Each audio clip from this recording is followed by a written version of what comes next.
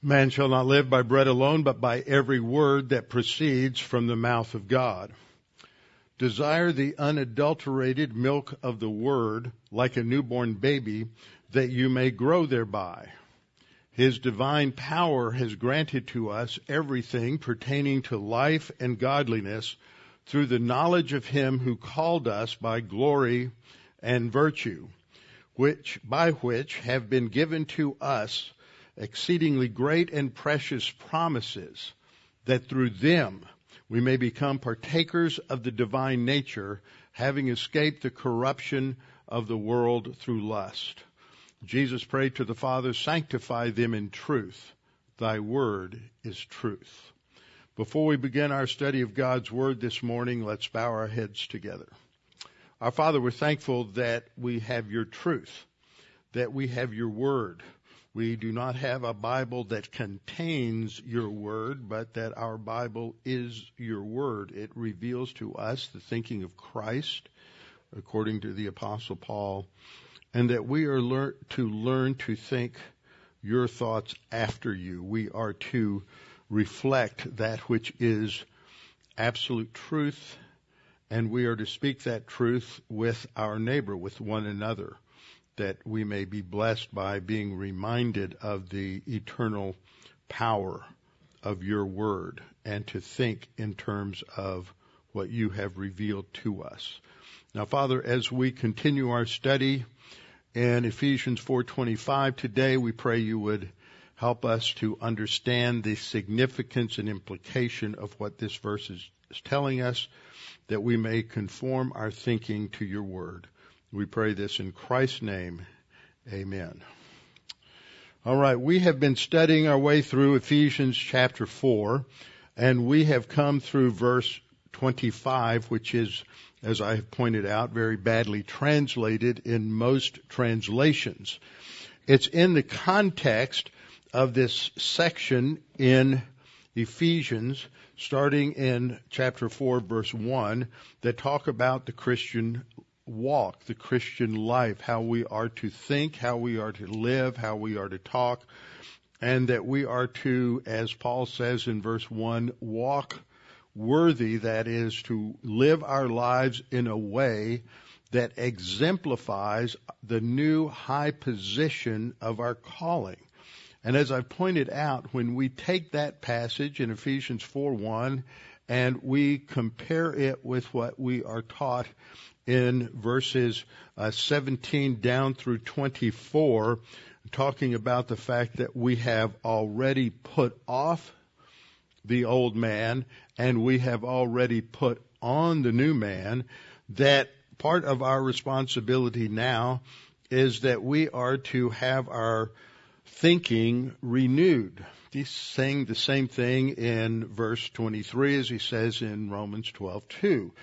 And as part of this, as he has explained the significance of the new man, our new identity in Christ, that the new man is the church, the body of Christ, this new building, this new temple that God the Holy Spirit is constructing in this age, then we're told in this section not to grieve the Holy Spirit.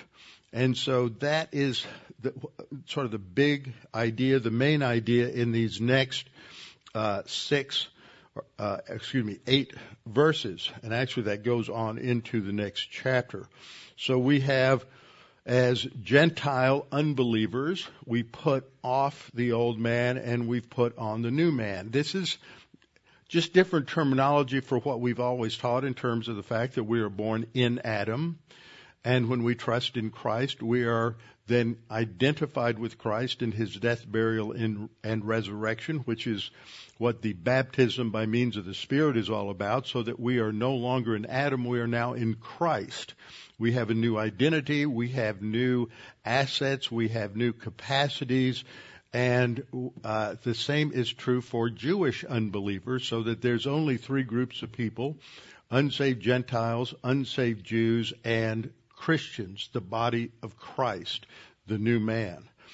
So on the basis of understanding that new identity and that new position in Christ, and that we have a new calling, then there are certain things that flow out of that in terms of application.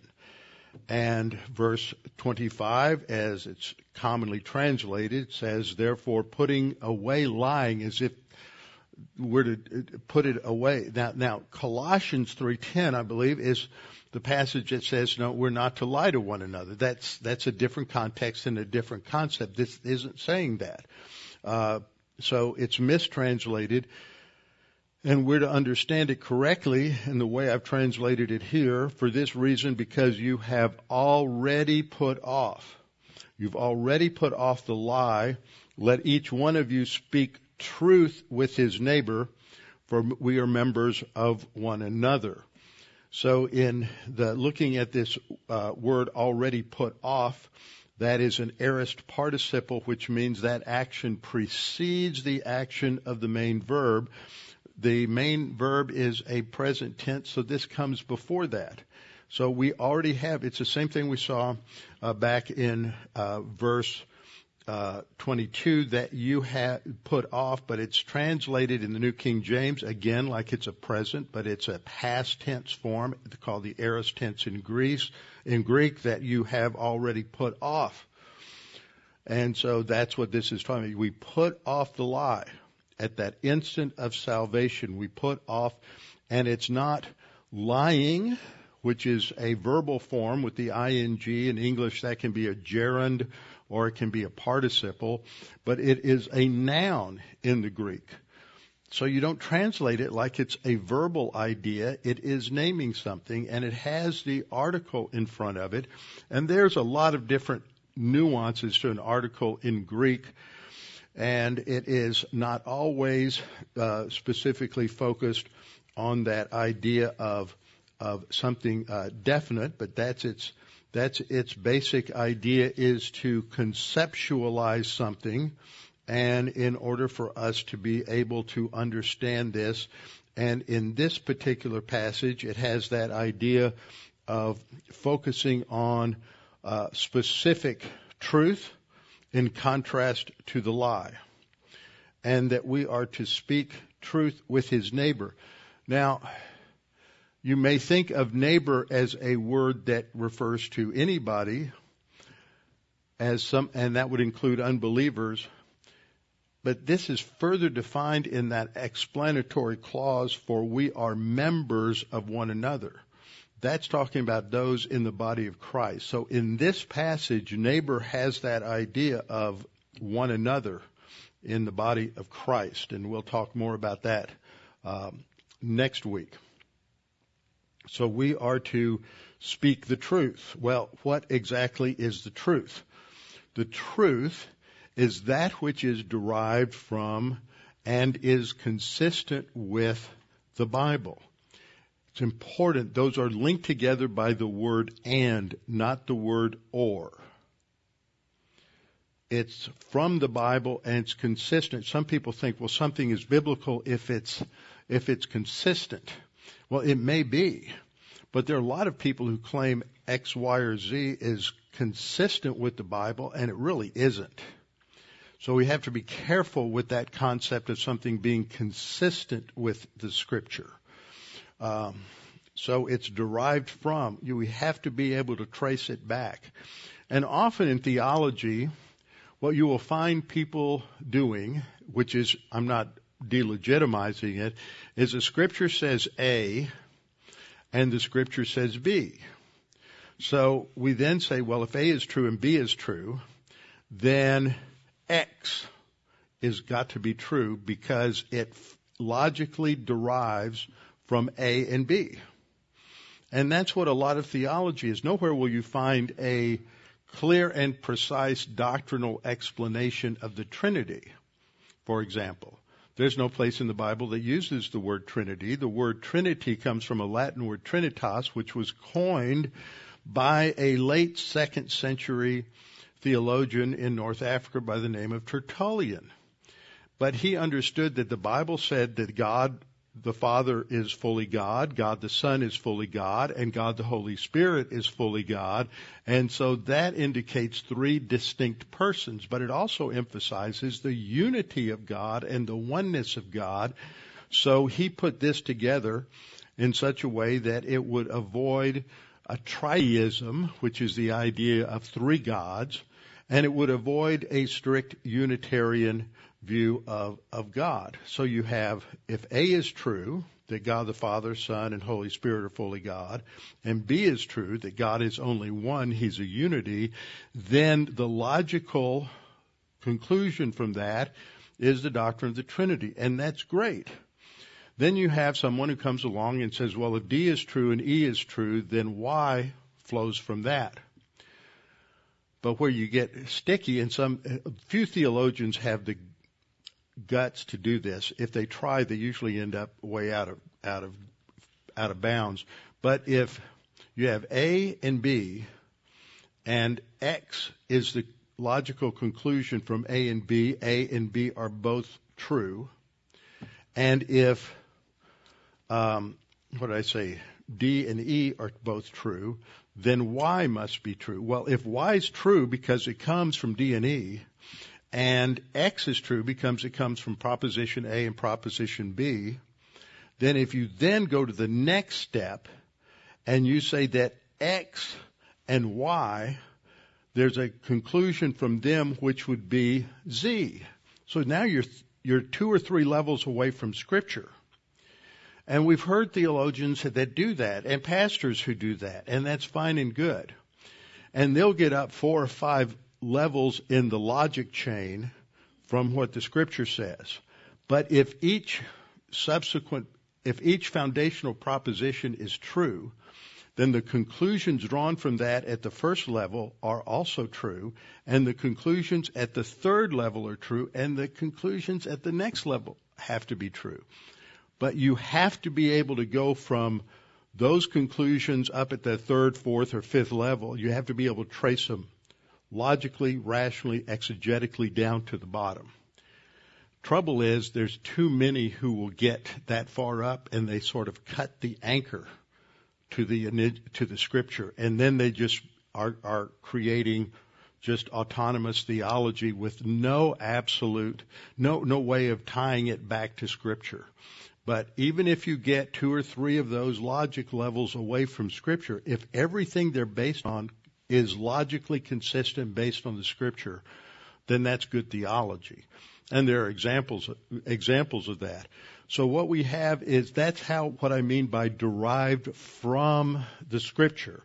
You can always trace it back, even if it's 2, 3, or 4 stages away from what the verse says. If this verse is true and that verse is true, then the proposition you derive from that, the conclusion you derive from that, is also true. And that's what's called systematic theology, but you have to make sure that your exegetical foundation is rock solid. So the truth is that which is derived from the Scripture and consistent with the teaching of Scripture. So when it says, let each one of you speak the truth, it's not talking about saying true things to your neighbor. It's talking about doctrine, the Word of God, what is taught in the Scripture. In contrast, you have the lie. The lie is Satan's worldview. It denies foundationally the creator-creature distinction.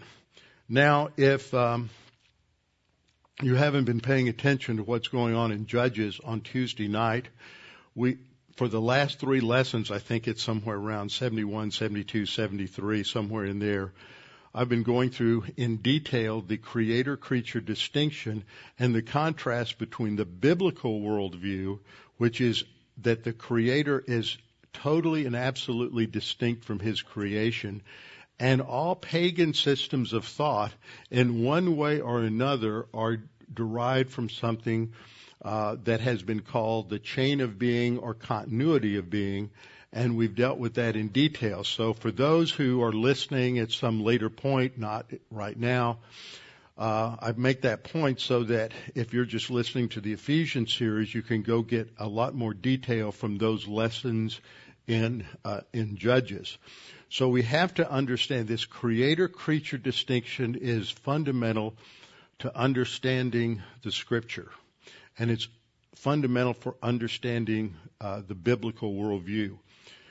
And in the devil's worldview, where you deny the creator-creature distinction, and that can take place in numerous forms and numerous shapes, it always emphasizes the autonomy or the independence of the creature, that the creature's thinking is not to be dependent upon the existence of an objective creator that is as radically distinct from his creation as the God of the Bible. There is none like him. That phrase or something similar to it is said again and again in the Old Testament. So when you deny the creator-creature distinction, you are in fact claiming that you can come to truth independently of God's revelation. You don't need it. Your reason is good enough, or your experience is good enough, or your feelings are good enough to let you know what absolute truth is. You don't need some God talking to you and telling you. But if you're a creature, you have limited knowledge. And even if you reject the fact that there is an infinite God, you still have to recognize that human beings have extremely limited finite knowledge. And so the only way we can truly understand reality is to go to the one who made us, to the Creator. But when we assert our independence from God, what goes hand in hand with this is a hostility toward God, because we really can't be independent of God, because God rules over his creation. So that always creates a hostility toward God. So you have antagonism toward God and autonomy. There's a little alliteration there to help remember those aspects. So we have to address the question, what is the origin of truth? And Scripture tells us that God is truth. We have passages such as Psalm 86:15. But you, O Lord, are a God full of compassion and gracious. When we have that phrase, full of something in relation to God, this is an idiom saying that this is something that fills God. It describes who he is. He is a God of compassion and grace, long-suffering and abundant in mercy and truth. So there you have three attributes of God that are all part of God, so and exemplified in God. And creatures just have sort of a derivative, finite form of those attributes if they have them at all.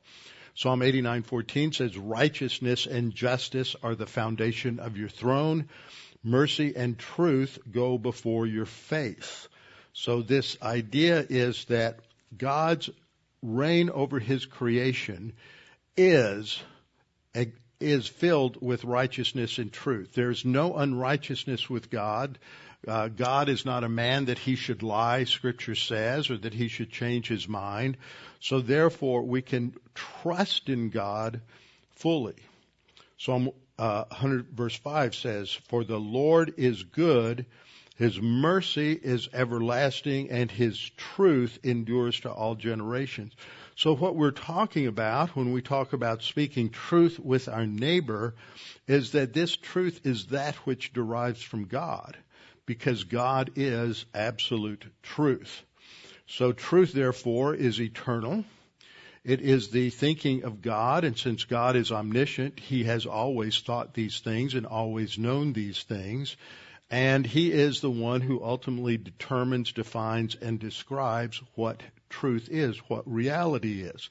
And in sin, what we want to do is redefine reality. Now, there are some people who redefine reality, and it's still pretty close to reality. A lot of believers do that. But then we see in a culture that completely slips the anchor away from God and away from his revelation, that you end up in our modern worldview of postmodernism, which is that the creature can make up his own reality. And so you can wake up one morning and you're a man, but you're biologically a female. Wake up the next morning and you're neither male nor female. You're something else. And now they have way north of 72 different genders. And gender itself, we need to surgically excise that word from our vocabulary unless we're talking about grammar. Satan loves to use and abuse and misuse language. And the word gender historically was a grammar term. Then it started to be used to describe a person's sex, which is something that is biologically grounded. And then it gradually morphed so that it could refer to a person's psychological understanding of who he was that has absolutely nothing to do with the reality of their biology. So we need to be careful with these terms, because when you use the word gender as a synonym for somebody's biological sex, then that word is now loaded with a lot of postmodern relativistic baggage. And so we ought not use it. Another word that I'm trying to get rid of is nature. That has a lot of baggage that I don't want to claim as well. We should talk about God's creation. For example, when I was in Africa, we learned a lot about God's creation, and we got to see it, and we got to see all of these different animals God created. But they didn't get there by some autonomous nature. They got there because of God's specific design. So we need to be careful how we use words. What often happens when we say, oh, I believe God is righteous, or God is just, or God is love, is that we have an autonomous ideal that we're appealing to.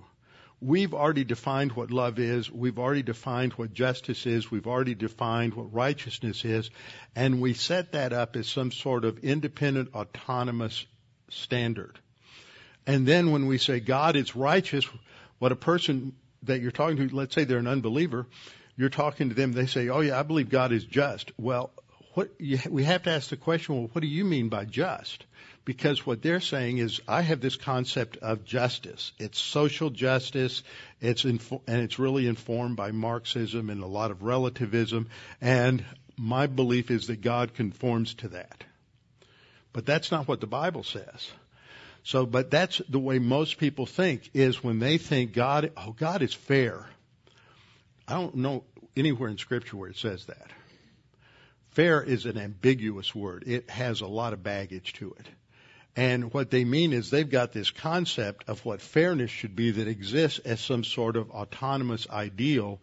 And so when they say that, they're putting God into their definition and not letting God himself define things. And this is what Scripture says, is that God is truth. God is righteousness. God is justice and love and holy. And the only way we can see what those terms mean is to look at what God does and look at his acts in history, because what he does is righteous. As God is on the cusp of bringing judgment on Sodom and Gomorrah, he and two angels, and I believe this is the pre-incarnate Lord Jesus Christ, come to visit Abraham. And Abraham prepares a feast for them. And while after they've eaten and they have rested, there's a conversation that God has, I think, with these two angels. And he says, should I tell Abraham what I am fixing to do? See, God is really a Texan. What am I fixing to do? Well, what he was fixing to do was to bring judgment on Sodom and Gomorrah. And so he says that he's going to tell Abraham, because Abraham's nephew Lot is in Sodom.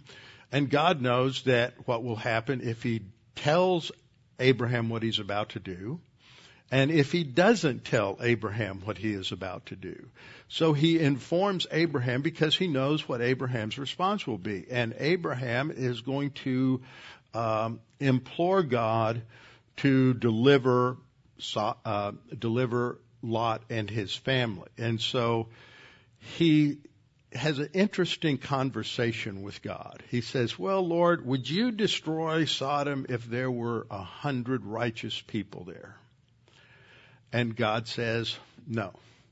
well, would you still destroy Sodom if there were 50? And he works his way down because he wants to get to that point where, okay, there's 7 or 8 in Lot's family. Would you destroy it if those are there? And God is saying, I won't, because of those who are righteous who are there. Now, there's one thing we need to understand about this, because we know that Lot's decision to take and move to Sodom was not made with the intent of glorifying God, that he is attracted to the culture of Sodom, but it is something that really causes him a lot of internal anguish as he observes their pagan, perverse practices. And we're told in 2 Peter that he is righteous Lot. Now, he's not righteous because he's thinking biblically or acting biblically. He's righteous because he's believed the same thing Abraham has believed, and God has declared him righteous. But his thinking and his behavior is pretty carnal. But because he and his immediate family are believers, even though they're carnal, disobedient, rebellious believers, God is willing to bless the rest of Sodom by delivering them. But instead what God does is he sends the angels there to tell Lot and his family that they need to leave and not look back. And so the husbands of his daughters don't want to leave, so they stay there, and Lot and his daughters and his wife leave, but his wife, she's torn, so she has to turn around and look back, and God said, don't do that. So she's turned into a pillar of salt. Now, a lot of people today would use their concept of fairness and justice, and they would say, that's not fair of God. That is not, and so you'll have a lot of people, a lot of liberal theologians over the years have said, well, this is an example of this harshness of God in the Old Testament.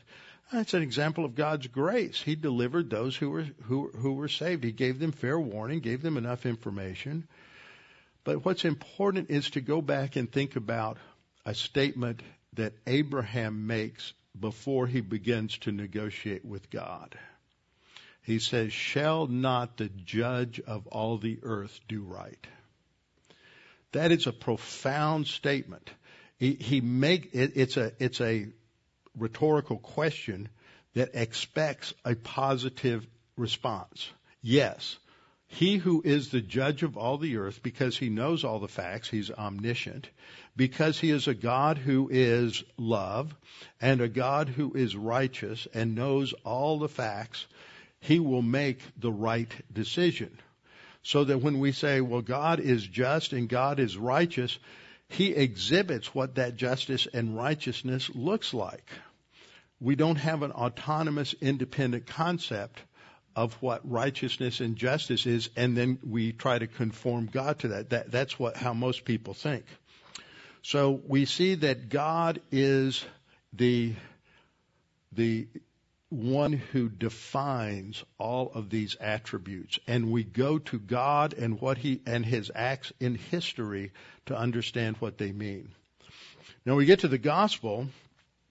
In John chapter 1, John uses the term logos, the word, to describe Jesus. He says, and the word, that is the eternal logos, the one who was with God and the one who was God from the beginning, and the one from whom all things derive. He created all things, and nothing that was created without him.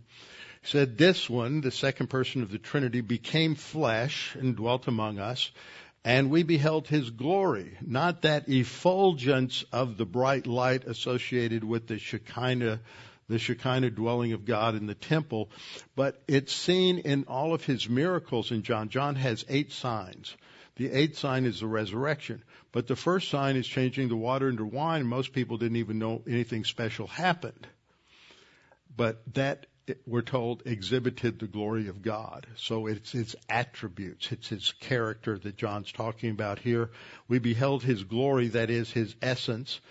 The glory is of the only begotten of the Father, full of grace and truth. So he identifies truth as inherent to Christ. Jesus is truth. John 1:16, and of his fullness we have all received grace for grace. So this concept of full of grace and truth is the same thing we saw earlier when we see the phrase full of compassion and graciousness, long-suffering, and abundant in mercy and truth back in Psalm 86:15. It's a Semiticism, a Hebrew idiom for describing somebody's character.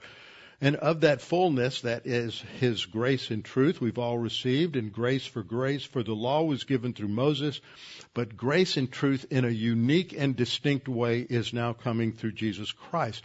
But all these passages assume that there is absolute, eternal truth. That which is true for every person in every country, in every culture, of every decade of the history of the world. It is not true for some and not true for others. It is absolute eternal truth that is always true no matter what the circumstances are. So that's the problem today, because we live in a split culture. We live in a culture where if you're probably older than 50, you have a lot of your worldview is modern. Okay, that's you're influenced more by modernism than postmodernism. But those younger than 40 probably think primarily as postmodern, but they have a little bit of both, depending on the person, their background, and their parental training. So we're going to get to that, because that's a primary manifestation. Both of those are primary manifestations of the lie today. So the lie is grounded on a rejection of the creator-creature or creator-creation. I think creation's a better word to describe the word used in Romans, because they worship inanimate creation as well as animate creatures. And this began with the fall of, the Hebrew is Hillel ben Shachar. That is the name for, it was translated as Lucifer in the Vulgate, but that's a bad translation. It is the bright shining star, the son of the dawn. And in Isaiah 14:13, we see what the essence of his sin is. He has said in his heart, I will ascend into heaven. I will exalt my throne above the stars of God. I will also sit on the mount of the congregation on the farthest sides of the north. I will ascend above the heights of the clouds. I will be like the Most High. He is denying the creator-creature distinction. He is a creature, but he wants to elevate himself over the creator. So at the essence of this sin is a denial of the creator-creature distinction. It is also an expression of his arrogance. The 5 I wills express the height of creaturely arrogance. Satan's fall is also described in Isaiah chapter 28, verses 12 and following. But at the heart of that, in 15 through 17, we read God saying, this is God condemning, judging Satan. You were perfect in your ways. What God created was perfect, flawless. This is without sin, without unrighteousness. You were perfect in your ways from the day you were created. Notice that emphasis. He's a creature. He is not the creator. He is finite. He is not infinite. You were perfect in your ways from the day you were created until iniquity was found in you. By the abundance of your trading, you became filled with violence within, and you sinned. Sin is to fall short of God's standards. It's to miss the mark, literally. It's to fall short of the standard. And you sinned. Therefore, I cast you as a profane thing out of the mountain of God, and I destroyed you, O covering cherub. So that tells us that before his fall, Lucifer was of the highest order of angels. He was a cherub.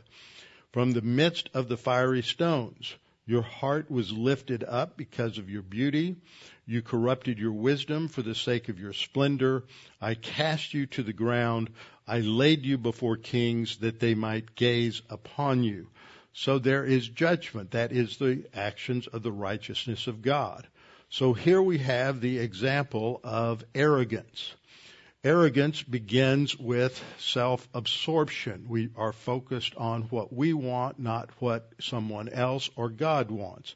That leads to self-indulgence. We spoil ourselves and we indulge our own sinful desires as much as we can. And then we justify it. We give reasons for why this really isn't sinful. This is good. This is the right thing to do. And self-justification now leads to self-deception. Satan was completely self-deceived, and that leads to self-deification. Now I'm adding something new. At the core of all this is self-love. There is no creature that had a better self-image than Satan. Self-image is not the issue, ever. Scripture never talks about it. Self-love is the inherent manifestation of our fallen sin nature. And Satan manifests that. No one loves Satan more than he does. So, the lie is grounded on a rejection of the creator-creature or creator-creation distinction. No matter what you do with alternative worldviews, it always boils down to a denial of the creator-creature distinction. That's the foundation of the lie. Now, in John 8:44, which is a tremendous chapter, and I'm just not going to take the time to go through all of it, but Jesus is in a confrontation with the Pharisees. Sometimes people get confused because there's a crowd there, and Jesus has been talking to the crowd, but the Pharisees are up front and center, and he then shifts gears and he addresses them. He says, "You are of your father the devil." Now, they are the conservative religious party in Israel. They think they are the ones that have truly and accurately interpreted the law of Moses, and they are one reason there's such a clash between Jesus and the Pharisees is they are the closest to biblical accuracy of any group, and they are the ones that more than anyone else ought to recognize who Jesus is and accept him as the Messiah. But because they have bought into legalism and arrogance, they are completely blind to the truth. And he says, "You are of your father the devil." And, of course, they're going to debate that and say, "No, we're of our father Abraham." So Jesus is really skewering this. He has not read Carnegie's book on how to win friends and influence people. Here we see something of the divine viewpoint on how to deal with confrontation. Now, Jesus doesn't deal with everybody this way, but he does deal with the Pharisees this way because he is not going to be twisted into validating any of their presuppositions. So he confronts them in a very abrupt manner and says, "You're of your father the devil, and the desires of your father you want to do." Then he tells us about the devil. He says, "He was a murderer from the beginning and does not stand in the truth because there is no truth in him. When he speaks a lie, he speaks from his own resources, for he is a liar and the father of it." So the lie, the truth originates with God. The lie originates with Satan.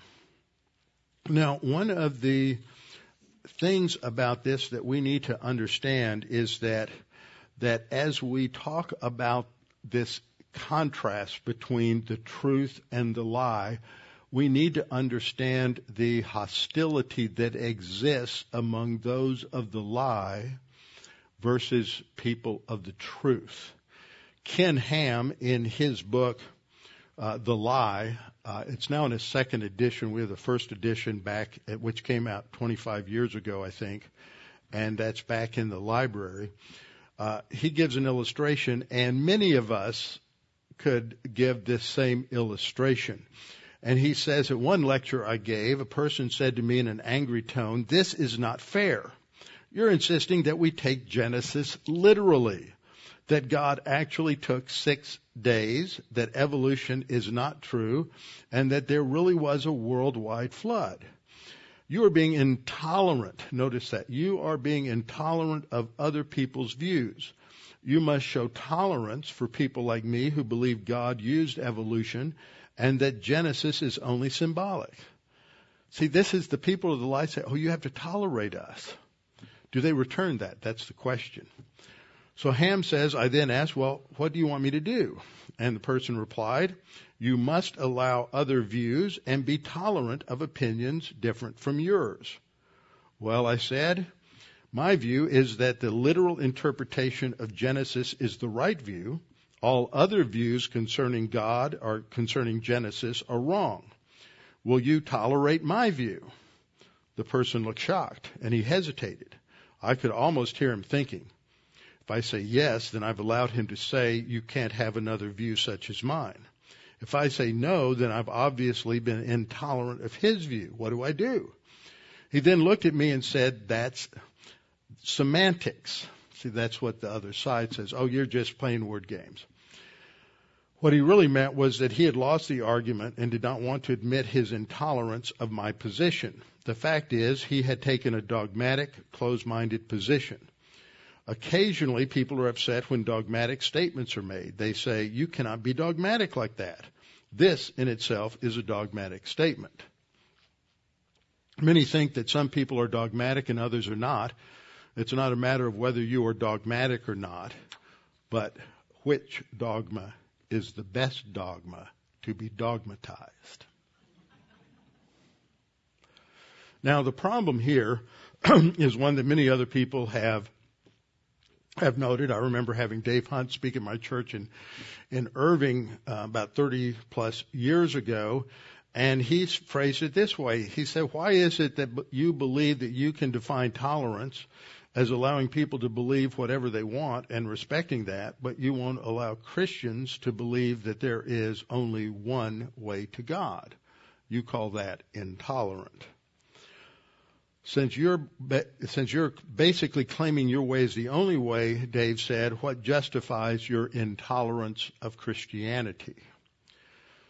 See, what this doctrine of intolerance that has surfaced in our culture over the last 40 or so years is really a product of postmodernism. And it ultimately goes all the way back to a creator-creature distinction. I'm not going to take all the time to do that. But in a great book, if you want to learn something about postmodernism, I recommend it. It's called The Death of Truth by Dennis McCallum. There was a copy in the library, and I haven't been able to find it recently, but it seems like I'll find a book back there. I know where it is, and I run into it 5 or 6 times, and then I need it, and I go back there to find it, and it's not there. But that happens. So anyway, in their book, they write, postmodernists argue that those they label fundamentalists are unacceptable because they subscribe to universal truth claims, what postmodern thinkers call meta-narratives. So if you're not familiar with that, a narrative is a story. A meta-narrative is a broad, huge story that explains everything about reality. So the story of the Bible from Genesis to Revelation is a meta-narrative. Postmodernists reject meta-narratives, that each culture has their own narrative and all cultural narratives are of equal value, whether you're talking about a culture that sacrifices infants or whether you're talking about a 19th century elevated European culture based on the Word of God. In their view, all are of equal value. That's called multiculturalism. And so they argue that there's one group that you can't really justify, and these are postmodernists. And so there is an exception to how they use the word fundamentalist. What they mean is fundamentalist Christians. They don't seem to apply this to fundamentalist Muslims. So it's a kind of ironic because recently, when we came back from Africa, we flew through Newark.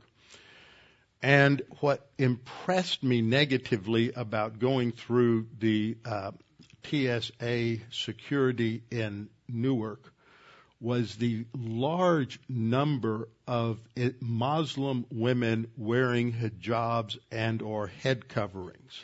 Now, for a woman to wear a head covering and a hijab in Islam, you have to be deeply, profoundly committed to the truth of the Quran, which says that they're right, everybody else is wrong, and they ought to kill everybody who doesn't become part of the house of Islam, the house of peace. Islam is a piece of religion only for those who are in the house of peace. Everybody else is in the house of war, and you can treat them however you want. But it seems like postmodernists never apply this concept of fundamentalism to Islamicists. They only apply it to Christians. So anyway, they go on to say meta-narratives are overarching explanations of reality based on central organizing truths. Those who believe in universal explanations for reality are considered to be totalistic or logocentric, that is, word-centered. Isn't that an ironic term? For as believers, we are word-centered. In the beginning was the Word. Logocentric in their thinking. Instead, postmodernists believe each group tells its own story or narrative, their own understanding of reality, understandings that others should never discount, exclude, or marginalize, because if you do, you're intolerant. Totalistic thinking, such as fundamentalists, want their story to dominate all other stories, so therefore we are intolerant. So the only people that can be intolerant of somebody else are postmodernists and intolerant of Christianity. In 1 John 2:21 and 1 John 2:27, John in his epistles talks about the truth. He says, I have not written to you because you do not know the truth, but because you know it, and that no lie is of the truth. Every writer of the Scripture believes there is an absolute truth that is being revealed in the Scripture. So we go back to the foundation of the temptation by the serpent in Genesis 3:1. Now the serpent was made more cunning than any beast of the field which the Lord God had made. And he said to the woman, has God really said? See, he forms a rhetorical question to imply that God was wrong. So he's getting her thinking off track in a very subtle manner. Has God really said, you shall not eat of every tree of the garden? Then the serpent said to the woman, you will not surely die. For God knows that in the days you eat of it, your eyes will be opened and you will be like God, knowing good and evil. See, this is his lie. He is the father of lies, and he is subtly putting her in a position of judging whether God is right or wrong. To judge God, you have to be over God. So he's denying the creator-creature distinction. I've always loved this cover that Moody Monthly had back in, I believe it was around 87 or 88, where the focus, the theme of this issue was on the New Age. And so they had the cover of an apple that looks all nice and red and succulent on the outside, but on the inside it's black and rotten. And the title is New Age, Old Lie. Same thing, postmodernism, modernism, they're all different manifestations of the same lie, which is that the creature can be in charge of determining the rightness and wrongness of the Creator. So the second point in this is that the creator-creature distinction rejects divine authority in place of creaturely authority. This is what Paul explains in Romans 1:21-25. It says, because although they knew God, they did not glorify him as God, nor were thankful, but became futile in their thoughts, and their foolish hearts were darkened. Professing to be wise, they became fools and changed the glory of the incorruptible God into an image made like corruptible man and birds and four-footed animals and creeping things, who exchanged the truth of God for the lie. Same phrase that we have in Ephesians. They exchanged the truth of God for the lie. Notice the assumption there is one universal truth, and there is in contrast, one universal lie. And they worship and serve the creature rather than the Creator, who is blessed forever. Amen. So what is the lie? First, it's grounded on a rejection of the creator-creature or creator-creation distinction. Second, it rejects divine authority in place of creaturely authority, autonomy and independence from God, and arrogance. Third, it expresses hostility or antagonism toward God. That is the lie. It undergirds every world view. Now, there are contemporary forms of the lie that, and I've borrowed this slide, used it from the Interlocked series that Amos and Jan Kwok have put together. You can go, it's not interlocked.com, it's interlocked. What is it, Barb? Online. Interlocked.online. We've got to fix that slide. Interlockeded.online. And they have a great chapter on the creator-creature distinction. And they use these examples that if you use words like luck, karma, or the universe, then you're buying into that the universe wouldn't let me do this, or the universe, brought these problems in my life. That's very similar to karma. There's something impersonal out there that is omniscient, that always balances out things in some way or another, or the idea of luck. These are all pagan ideas. They're not biblical ideas. Also, you hear people talk about, I want to have positive energy. I have certain phrases I use to describe that. I don't understand this, but it flows. It's like the Force in Star Wars. You have people buy into horoscopes and astrology. All of this are just simply manifestations of people who are trying to find some level of order and control in a way of thinking that is totally irrational. To believe that if you just give something enough time and you have random chance, that somehow with billions and billions and billions of years on the principle of chance, that somehow order will come out of chaos. That's irrational. People who believe that are fundamentally irrational. And that's the problem. We have moved from an era of rationality under modernism to an era of irrationality, but irrationality was already present in rationality, in the rationality of modernism. And so we have this inherent problem today, and irrationality is going to lead to chaos. And when people's souls are governed by irrationality, then their lives are going to be governed by disorder and chaos. There's an excellent discussion about that in the opening chapter of Russell Kirk's book, The Foundation of American Order. We talk about the importance of order all the time, and we don't really flesh it out in our thinking when we talk about law and order. Order is necessary in order to have prosperity, in order to have stability, in order to have productivity.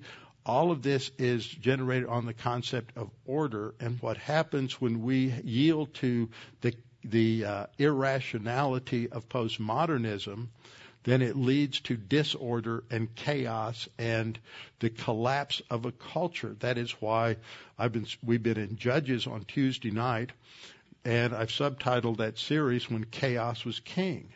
And the key verse in Judges is that there was no king, that is, God had been excluded from their thinking. There was no king in Israel. Everyone did what was right in their own eyes. And it led to a complete chaos and breakdown of that civilization. So the lie is built on Genesis 3, and we'll have to stop here, and we'll come back to discuss this some more next time, to ground our thinking a little better in understanding this creator-creature distinction and the distinction between the truth and the lie. For Jesus said, I am the way, the truth, and the life. No one can come to the Father except by me. So this grounds us in God. There is truth. There is one truth. There is God's truth. And He has revealed it in the Scriptures. So to align ourselves with the truth, we have to learn it. We have to let the Word of God completely saturate our thinking, because we live in a world that is increasingly hostile to the concept of the truth, and it's and the way they reject it is through a distorted use of logic, an ironic use of logic, because they reject logic as a means to an end, and yet they use logic to get to the end that there is no truth. But if there is no truth, is that statement, there is no truth, true? So we have to come back and explore this a little more next week. Father, thank you for this opportunity to study your word, to be reminded that there is truth. It is embodied in the Godhead, Father, Son, and Holy Spirit, and it was exemplified by our Savior, who was full of grace and truth, and in fact said that He is the truth, and that no one can come to the Father except by Him. Father, we pray that we might come to understand the significance of what Jesus says, and an understanding of the importance for us of operating not on the values of the worldview around us, but that we may stand firm on the rock of your truth. Father, we pray that anyone listening today, or anyone here, or anyone who may listen to this in the future, that they may understand that this truth cannot be rejected. To reject the truth about Jesus is to make the most irrational decision, which will lead only to eternal punishment and eternal condemnation. That Jesus is the only way to you, Jesus is the absolute truth, and His life and His sayings do not exemplify someone who was either irrational or living as someone divorced from reality. So, Father, we pray that you would enlighten the minds of those who listen, that they may clearly understand the gospel, that Christ died for our sins according to the Scripture, that He was buried and that He rose again, and that it is only by faith in Jesus Christ that we can have everlasting life. That this is so important. This is the most important decision anyone can make, for it determines not just the rest of our life on this planet, but our destiny for eternity. And we pray that you would open their eyes to the truth. Father, we pray these things in Christ's name. Amen.